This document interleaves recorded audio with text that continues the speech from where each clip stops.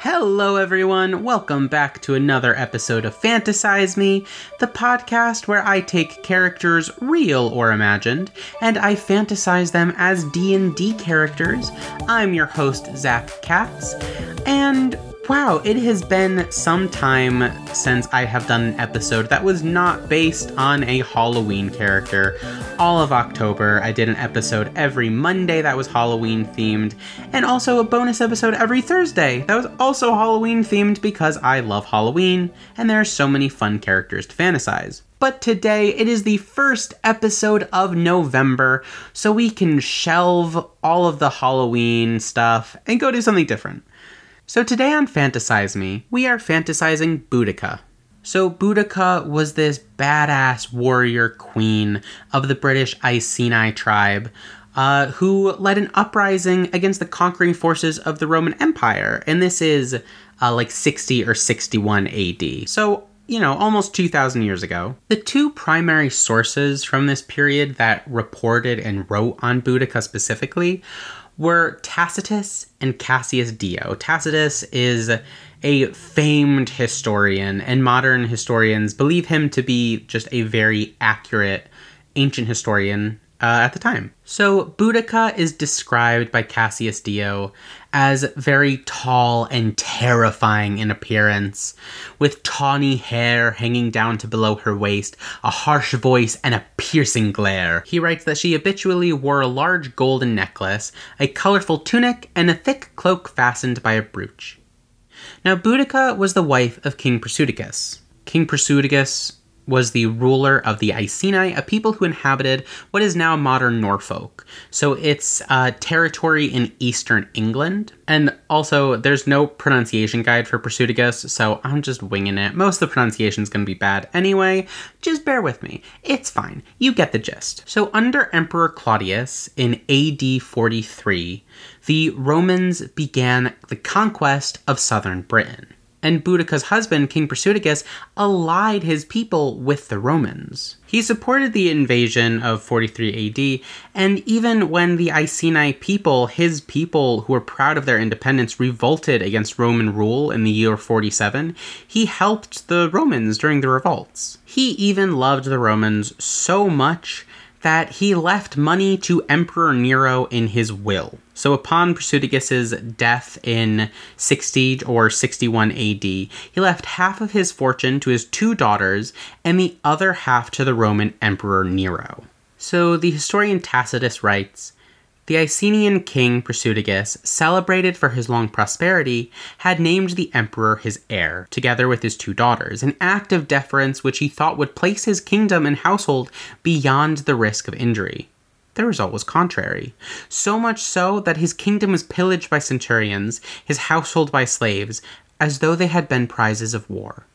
So King Prasutagus may have been the whole time just trying to appease the Romans, who had this vastly superior army. They were well equipped, they were well trained, and there were a lot of them. But all of his trying to appease them, if that's what he was doing, clearly didn't work, because once he died, his home was just pillaged. Not even that, but his wife Boudicca was lashed, and his two daughters were raped. The estates of leading Iceni men were confiscated. And the reason that the Romans gave for this attack was essentially that, the Icenians owed money to the Romans.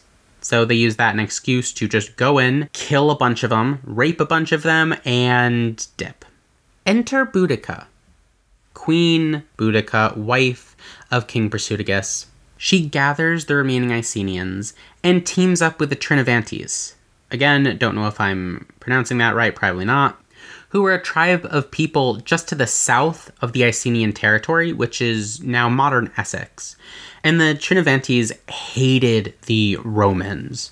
These Roman settlers and Roman veterans drove people out of their houses, ejected them from their farms, called them captives and slaves. These groups had just been so abused by the Romans that I don't think it was that hard for Boudicca to convince them to fight back against Roman occupation. There are a few speeches that Boudicca gave, but they're fictitious speeches that Dio or Tacitus wrote just because the fantasy of it is a lot grander if she was this incredible orator. We can tell these are fake. These kind of pre-battle speeches that she would give were invented by ancient historians because they're very dramatic and they set the scene and the tension, and they were very interesting to the reader.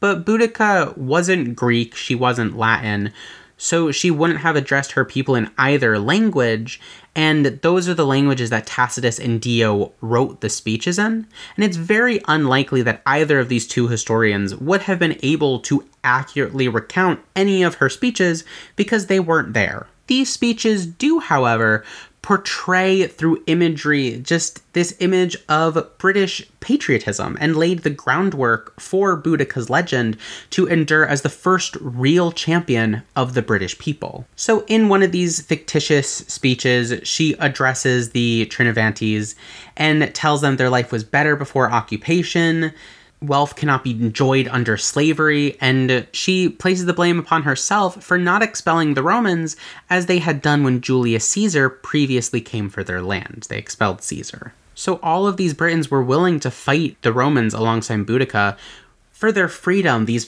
personal liberty.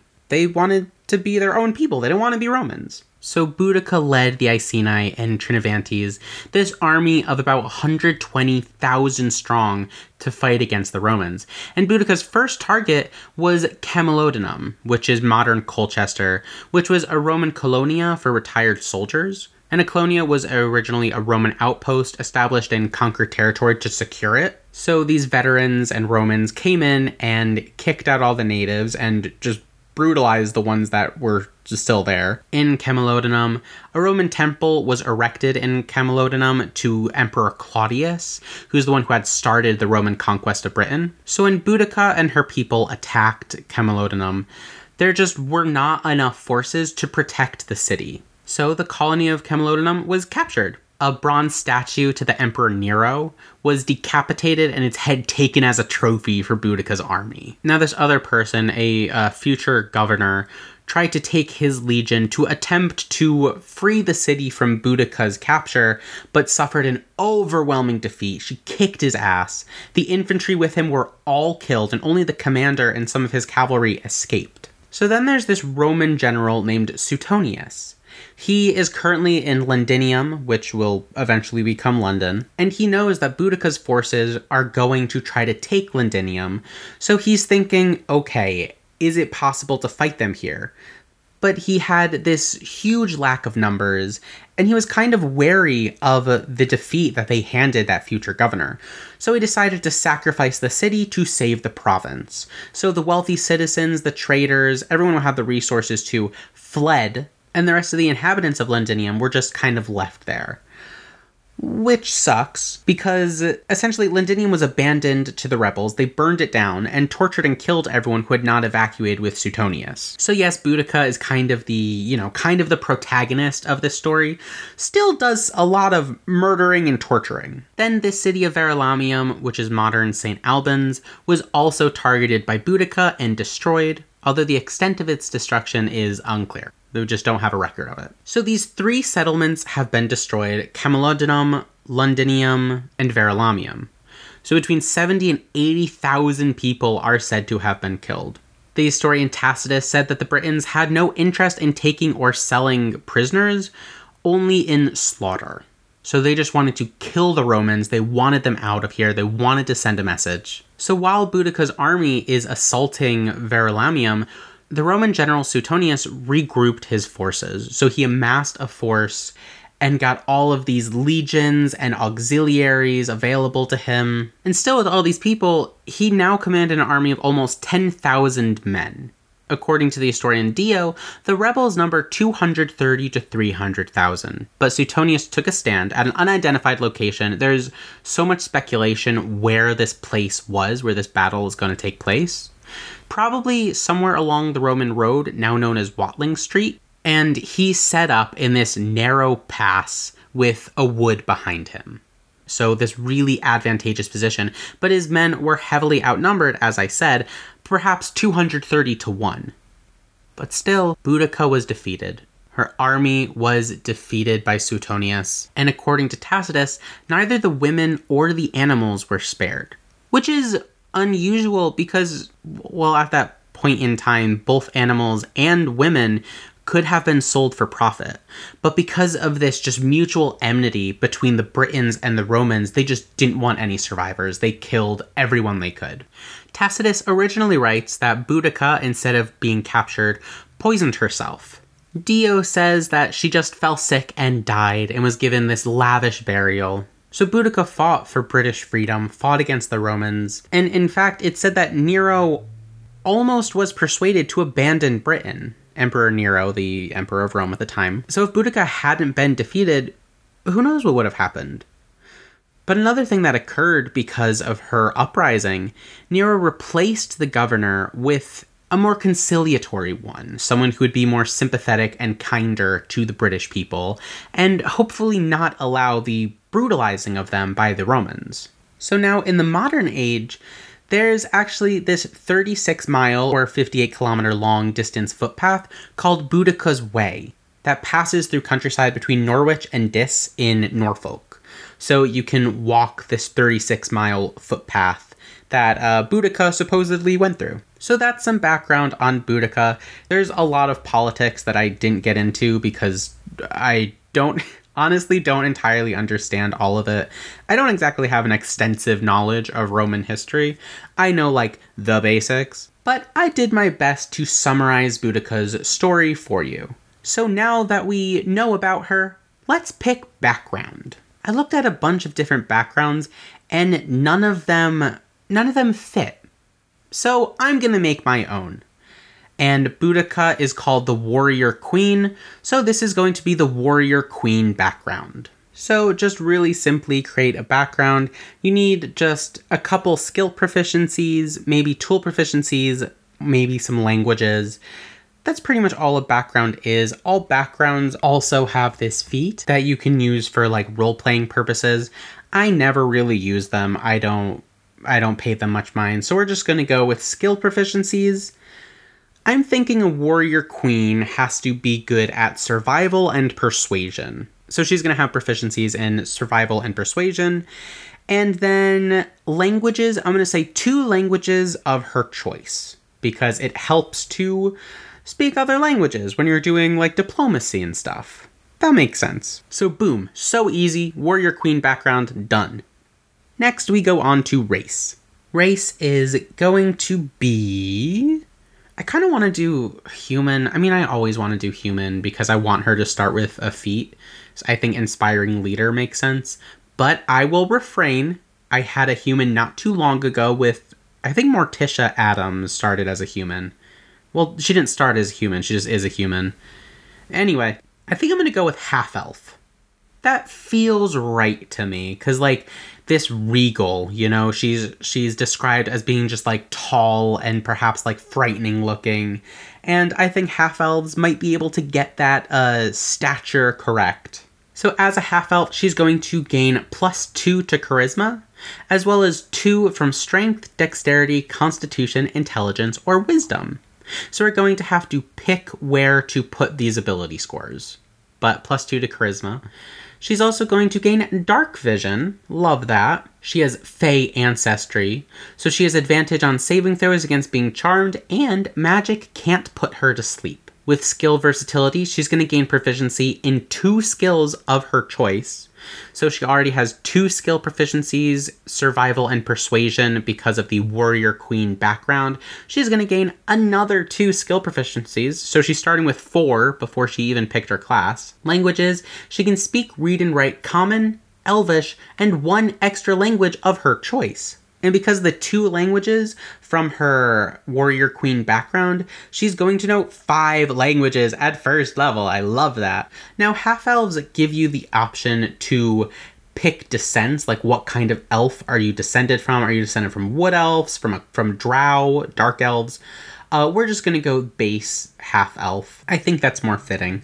So now that we have background, warrior queen, and race, half-elf, we get to roll for stats. Rolling for stats is when you take a 6-sided die, a d6, roll it 4 times, drop the lowest number rolled, add up the remaining 3 numbers to get one of the 6 stats. So we're going to do that 6 times, to find out what her 6 stats are going to be. Okay, so I rolled. She didn't do great. I really wanted her, because she's so cool and just this, powerful women really do it for me. You know what I mean? Because, like, for a man to go down in history, he just has to be, like, I don't know, above average. But for a woman to go down in history, she has to be so much more extraordinary than the men have to be. Anyway, the numbers we rolled are 12, 15, 15, 10, 7, and 9. Really bad. That's bad. Ugh. All right, you gotta work with what you have. So the highest number we got is 15. I'm going to put that into strength because I think that is going to be her highest stat. So 15 into strength. And then the next 15 I'm going to put into constitution. So 15 strength, 15 constitution. Next highest is 12. I'm putting that into charisma. Because as a half-elf, she gets a +2 to charisma, which bumps the charisma up to a 14, which is a +2 modifier. And now, also because she's a half-elf, we can choose 2 from Strength, Dexterity, Constitution, Intelligence, or Wisdom. We're just going to put those 2, 1 into Strength, and 1 into Constitution. So now Strength and Constitution are both 16s, which are +3s. The next highest is 10. I'm going to put that in no. I'm going to put that into Wisdom. So Wisdom is 10, which is a +0. Next highest is 9. I think 9 is going to be Dexterity. So 9 is a -1 modifier. Terrible Dexterity. She is very slow. But that's okay. And then 7, we're going to put that into Intelligence because that's all that's left. So she has a -2 to Intelligence. I wish she had rolled better. Whenever they roll poorly like this, I'm always tempted to fudge the numbers a bit, but I don't know. I always tell my players not to lie about what they roll on the d20, because it's so much more entertaining that way if there's a chance of failure. And in this podcast, there's a chance that their stats are not going to be good. We're just going to work with what we got and make them strong anyway. So Boudicca's starting stats are 16 strength, 9 dexterity, 16 constitution, 7 intelligence, 10 wisdom, and 14 charisma. She's already proficient in survival and persuasion because of her warrior queen background that we super quickly homebrewed, but also as a half-elf, she gets proficiency in another 2 skills of her choice. So let's see. It said that she was very intimidating, so I think we gotta give proficiency in intimidation, bring that to a +4, and then let's have athletics. Because she's jacked. She's described as a very large woman.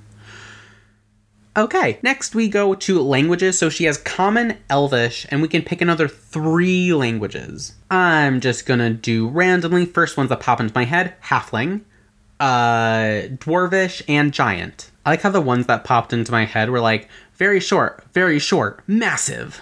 Okay, perfect.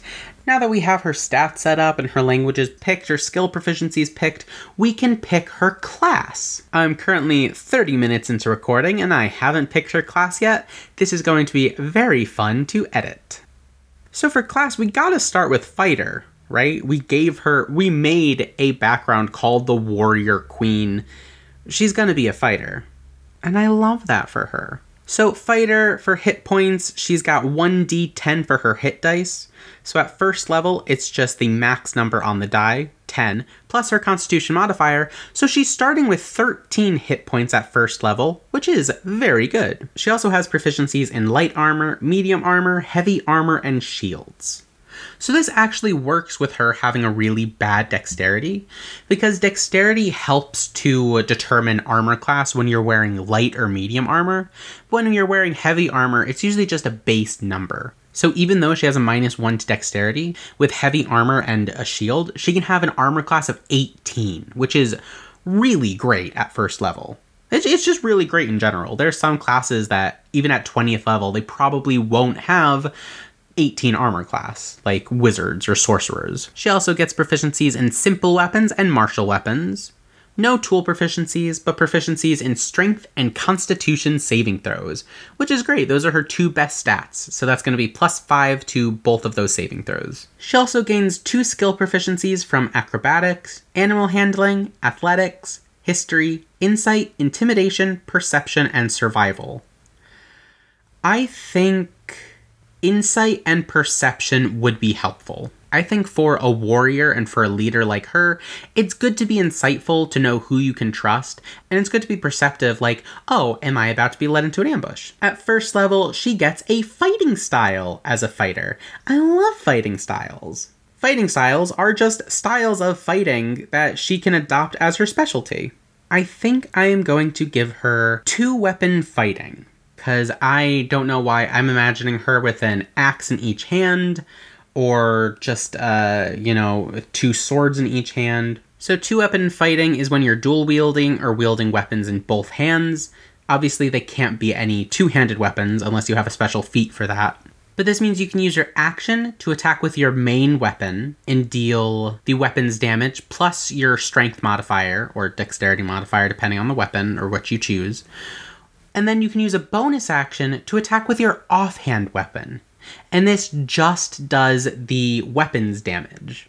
So you just need a weapon with a light property, like a short sword. So she could be wielding 2 short swords, attack with the first one and deal 1d6 plus 3 damage, attack with the second one and deal 1d6 damage. But now with a fighting style of 2-weapon fighting, she can add her ability modifier to the damage of the second attack.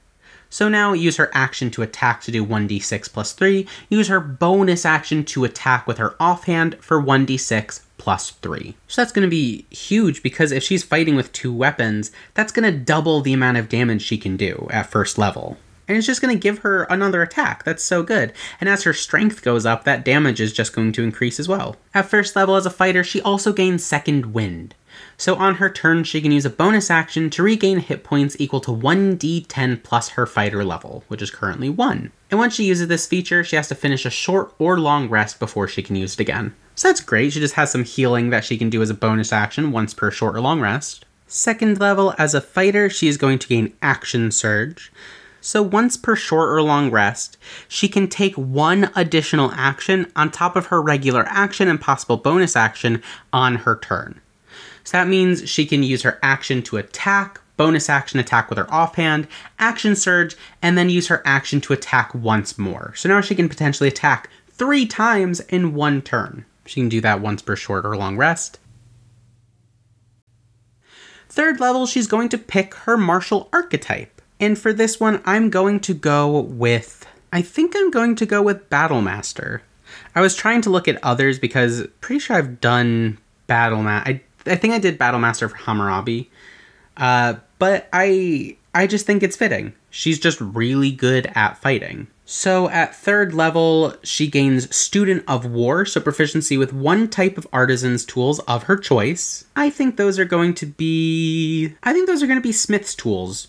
So she can, she can make her own weapons and stuff. That'd be pretty cool. Battlemaster fighters also get combat superiority. So she's going to learn these special maneuvers fueled by special dice called superiority dice. And she's going to learn 3 maneuvers of her choice. So I think hers are just going to be just for damage. There are a lot of them that can be like more support maneuvers, but I think she's going to go for just this ferocity. So the first one's going to be Fainting Attack, so she can expend 1 superiority die and use a bonus action on her turn to faint. She can choose a creature within 5 feet of her, and until the end of the turn, she's going to have advantage on her next attack roll against that creature. And if the attack hits, you're going to add that superiority die to the attack's damage roll. So that's awesome. She can just use a bonus action to give herself advantage on her next attack. We're going to go with Menacing Attack. So when she hits a creature with weapon attack, she's going to expend a superiority die to attempt to frighten the target. She's going to add the superiority die to the attack's damage roll, and the target has to make a wisdom saving throw, and on a failed save, it's frightened of her until the end of her next turn. And the DC to calculate that is just like for spells. It's going to be 8 plus her proficiency bonus plus her strength modifier. So 8 plus 2 plus 3, they have to make a DC 14 wisdom saving throw or be frightened of Boudicca if she uses Menacing Attack. Last one is going to be Riposte. So when a creature misses her with a melee attack, she can use her reaction and expend 1 superiority die to make a melee attack against the creature. And if she hits, she can add the superiority die to the attack's damage roll. So if someone swings at her and misses, she can just slash back. Beautiful. Okay, so those are going to be her maneuvers. She has 4 superiority dice currently, and those are all D8s. In order to use any of these 3 maneuvers, she's going to have to expend those dice, and she'll regain all of the expended superiority dice when she finishes a short or long rest. 4th level, we are going into fighter. She's going to get an ability score improvement. So she can increase 1 stat by 2 or 2 stats by 1 or choose a feat. I think we're just going to bump up that strength to an 18, which is a +4 modifier now. Lovely. 5th level fighter, she is going to gain extra attack. So now whenever she takes the attack action on her turn, she can attack twice. So this means she can use the attack action, attack twice, use a bonus action to attack with her offhand, and then action surge and attack another 2 times. So now if she action surges, she can get 5 attacks on 1 turn. And even if she doesn't, that's still 3 attacks on 1 turn. Very good. 6th level, we are also going to go in fighter, which is another ability score improvement. So we're just going to max out strength to be 20. Now for 7th level, we are going to multi-class. I was honestly debating on multi-classing because I think just a pure fighter would be kind of fitting. But I see she has, well, now she has maxed strength, she has really good constitution, and she has a +2 to charisma. So let's multi-class into paladin, right? She is like this righteous warrior. She's fighting for her cause. She kind of is a paladin. So she's 7th level, a 1st level paladin. She gains divine sense. So she can use an action to open her awareness to detect strong evil or powerful good. And until the end of her next turn, she'll know the location of any celestial fiend or undead within 60 feet of her that's not behind total cover.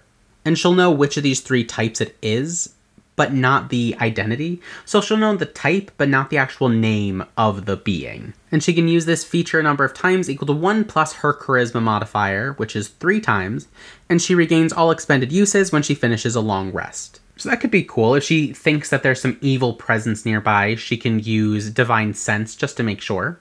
And she also gets Lay on Hands. So she now has a pool of healing, which is equal to her paladin level times 5. So she has 5 hit points in this pool, and as an action, she can touch a creature, including herself, and draw power from that pool to heal. So she has 5 points in the pool. She can heal up to 5 hit points. She doesn't have to use the full amount, but she can if she wants. She can also use 5 hit points to cure the target of 1 disease or neutralize 1 poison affecting it, curing multiple diseases and neutralizing multiple poisons with a single use of laying hands, expending hit points separately for each one. So if someone is both poisoned and diseased, you can use 10 hit points from this pool of healing to heal both. We're going to go 8th level, 2nd in Paladin to get Divine Smite. So, starting at 2nd level, when she hits a creature with a melee weapon attack, she can expend a spell slot to deal radiant damage to the target, in addition to the weapon's damage. So, she attacks with her short sword, she hits, she can just choose to expend a spell slot to deal 2d8 radiant damage. So, 1st level spell slot is 2d8, an additional 1d8 for every spell slot higher than 1st, to a maximum of 5d8. So she can just lay on some damage now.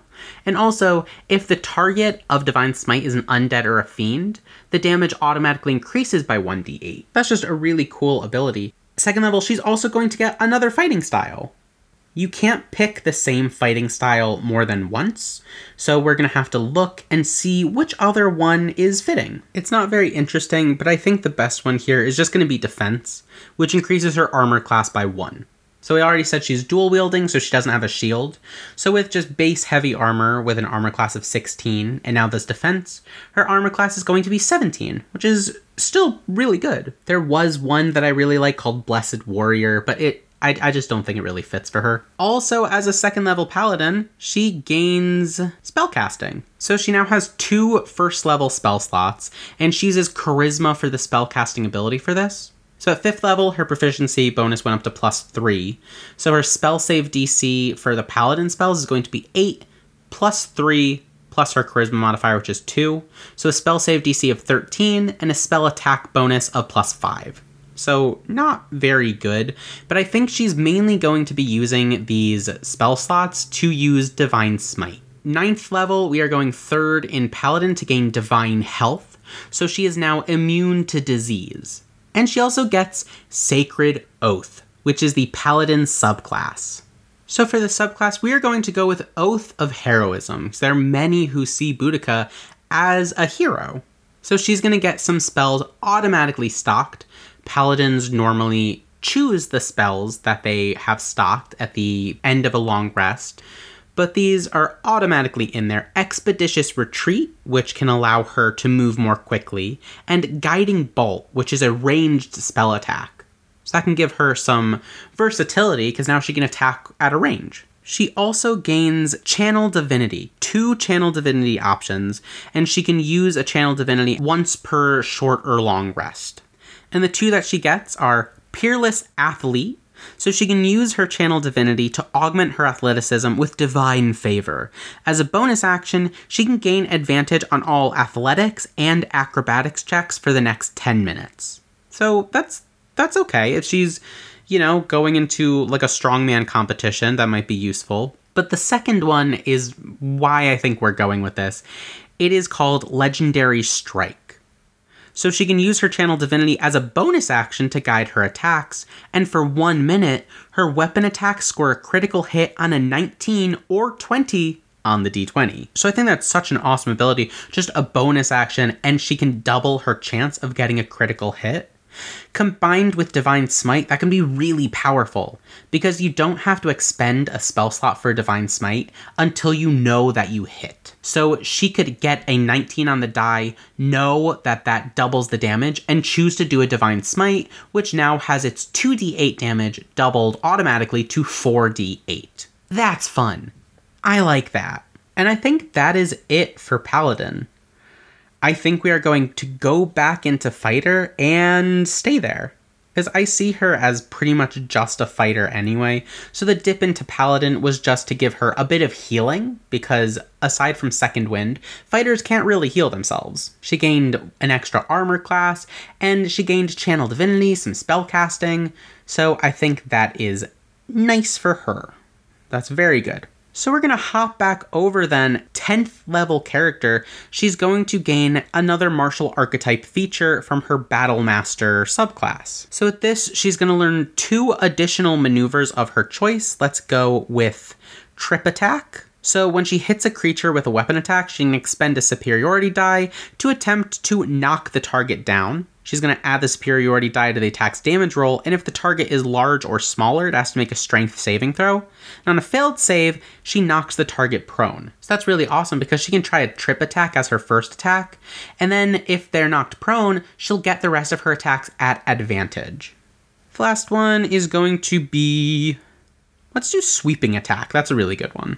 So when she hits a creature with a melee weapon, she has to expend a superiority die to attempt to damage another creature with the same attack. She can choose another creature within 5 feet of the original target and within her reach, and if the original attack roll would hit the second creature, it's going to take damage equal to the number she rolls on her superiority die, and the damage is the same type dealt by the original attack. So if she rolls high enough on the die, she can just use Sweeping Attack to automatically deal damage to someone standing next to her intended target. She's also going to gain an additional superiority die, so now she has 5 superiority dice, and she gains the ability Know Your Enemy. So if she spends at least 1 minute observing or interacting with another creature outside combat, she can learn certain information about them. So the DM will tell her if the creature is her equal, superior, or inferior in regard to 2 of the following characteristics of her choice: strength, dexterity, or constitution scores, armor class, current hit points, if they have any total class level, or if they have any fighter class levels. So that could be interesting. That could help with the insight that we gave her proficiency in just trying to read her enemy. 11th level, that is going to be 8th level in fighter. That's another ability score improvement. I think I'm thinking she is going to get a bunch of ability score improvements. Let's bump up dexterity and intelligence each. So dexterity goes from a 9 to a 10, which is a +0, and intelligence goes from a 7 to an 8, which is a -1. So still very bad, but not as bad as it was. Wow, that was rough. 12th level, she gains Indomitable. If you've listened to this podcast a bunch, you know that I'm not really a fan of Indomitable. It's a 9th level ability, and all it is if she fails a saving throw, she can re-roll. And that's it. She can just use it once per long rest. Action Surge is such a powerful ability that she gets at 2nd level that she can do once per short or long rest. But this, she can just reroll a saving throw once per long rest. That's like nothing. I gripe about this every time it comes up. 13th level, that's a 10th level fighter. She is going to gain another martial archetype feature from the Battlemaster subclass, and that's another 2 additional maneuvers of her choice. So she now has 7 total maneuvers. Let's take a look. We're going to go with Commanding Presence. So now when she makes an Intimidation, Performance, or Persuasion check, she can expend 1 superiority die and add the superiority die to the ability check. So that means she can be really intimidating now. She has proficiency with it, so she can just add a superiority die now. Next is going to be Brace. So when a creature she can see moves into the reach she has with the melee weapon she's wielding, so if someone just comes right up to her, she can use her reaction to expend a superiority die and just attack them. If the attack hits, she's going to add the superiority die to the weapon's damage roll. Also, at 10th level, she gains improved combat superiority. So now those 5d8s that she has of superiority dice turn to d10s. That's awesome for her. Ugh, she's so strong. Okay, so 14th level, that is 11th in fighter, she's going to gain an additional extra attack. So she can now attack 3 times whenever she takes the attack action on her turn. That's so cool. She can just slash, slash, slash, and then bonus action slash, and then action surge, and slash, slash, slash. I love that. 15th level, that's 12th level fighter. She gains, hey, look at that, another ability score improvement. Fighters gain so many. We're just going to give her the feat, Menacing. I think just based off of what we know about her, what I said, what history has written about her, I'm going to give her Menacing. So now her charisma increases by 1, which becomes a 15, so that doesn't change the modifier at all, it's still +2. But she now gains expertise in that intimidation skill. So that means the proficiency bonus is doubled for intimidation because she's already proficient in it. And also, when she takes the attack action on her turn, she can replace one of her attacks with an attempt to demoralize one humanoid she can see within 30 feet of her that can see and hear her. She'll make an intimidation check contested by the target's insight, and if the check succeeds, the target is frightened until the end of her next turn. And if her check fails, the target can't be frightened by her in this way for 1 hour. That's awesome because of her maneuver that we just gave her. She can add a d10 to this intimidation attempt to frighten a creature. And I love that for her. And now her intimidation is so high. 16th level, I said we're going to keep going in fighter, so 13th level fighter. She now has 2 uses of Indomitable. So if she fails a saving throw, she can use Indomitable to re-roll. And she can use that twice now between long rests. 17th level, that is a 14th level fighter. 14th level fighter, another ability score improvement. I keep saying slash, slash, slash, because that's what I imagine her doing. So we're going to give her the slasher feat. So her strength or dexterity is increased by 1 to a maximum of 20. Well, her strength is already maxed at 20, so we're going to bump up that dexterity to 11, which doesn't change the modifier, it's still +0.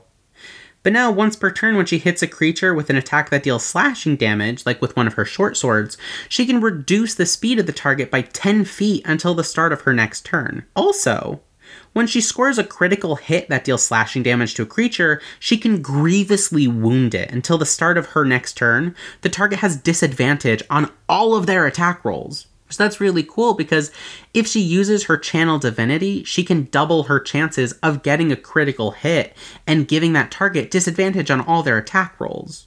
So she'll lower their speed and they won't be able to run away from her. She can just chase after them, and if they do try to fight back, it'll be at disadvantage.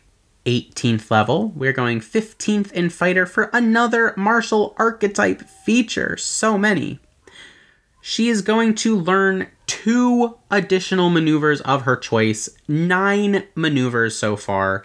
Insane. We're going to give her Grappling Strike. So immediately after she hits a creature with a melee attack on her turn, which she has so many attacks, so she's bound to hit, she can expend one of her d10s for superiority die and try to grapple the target as a bonus action. And she's going to add the superiority die to her athletics check.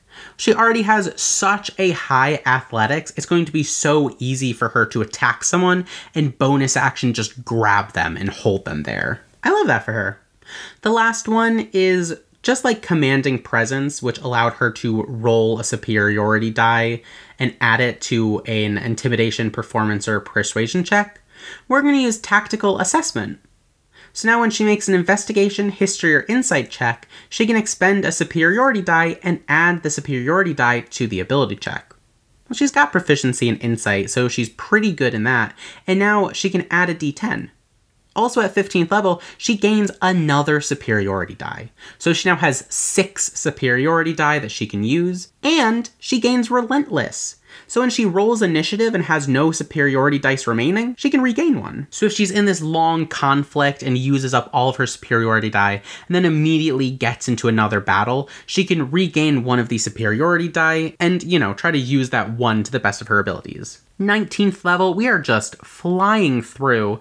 That is going to be 16th level in Fighter, another ability score improvement. I think we are going to increase Dexterity and Charisma. Okay, so Dexterity is going to go up to 12, which is a +1 modifier, and her Charisma is going to go up to 16, which is a +3 modifier. So wow, we really have improved all of her stats, and she still got 2 feats. I love that. The final level, 20th level, so strong, she gains another use of Indomitable. So now she has 3 uses of Indomitable. That's terrible. But she also gains another use of Action Surge. So that's actually really cool. I don't think we've had another character get their second use of Action Surge. The most you can use is 2, and now, boom, 2. So now she can use Action Surge twice before a short or long rest, but only once on the same turn. But that's still so cool, it doubles the amount of times she can just take an extra action. And I love that for her. So that is Boudicca, the warrior queen of legend. Well, not even a legend, the warrior queen of history. Her background, we made the warrior queen.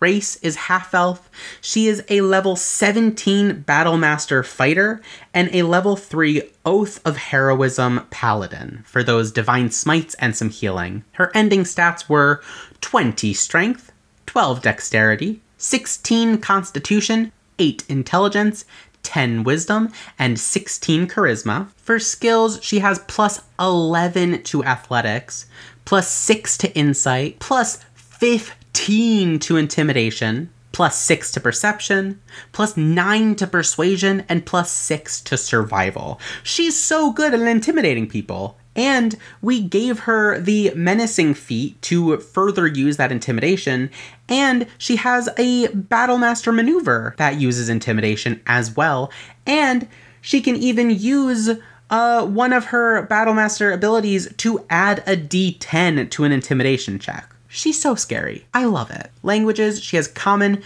Elvish, Halfling, Dwarvish, and Giant for whatever reason.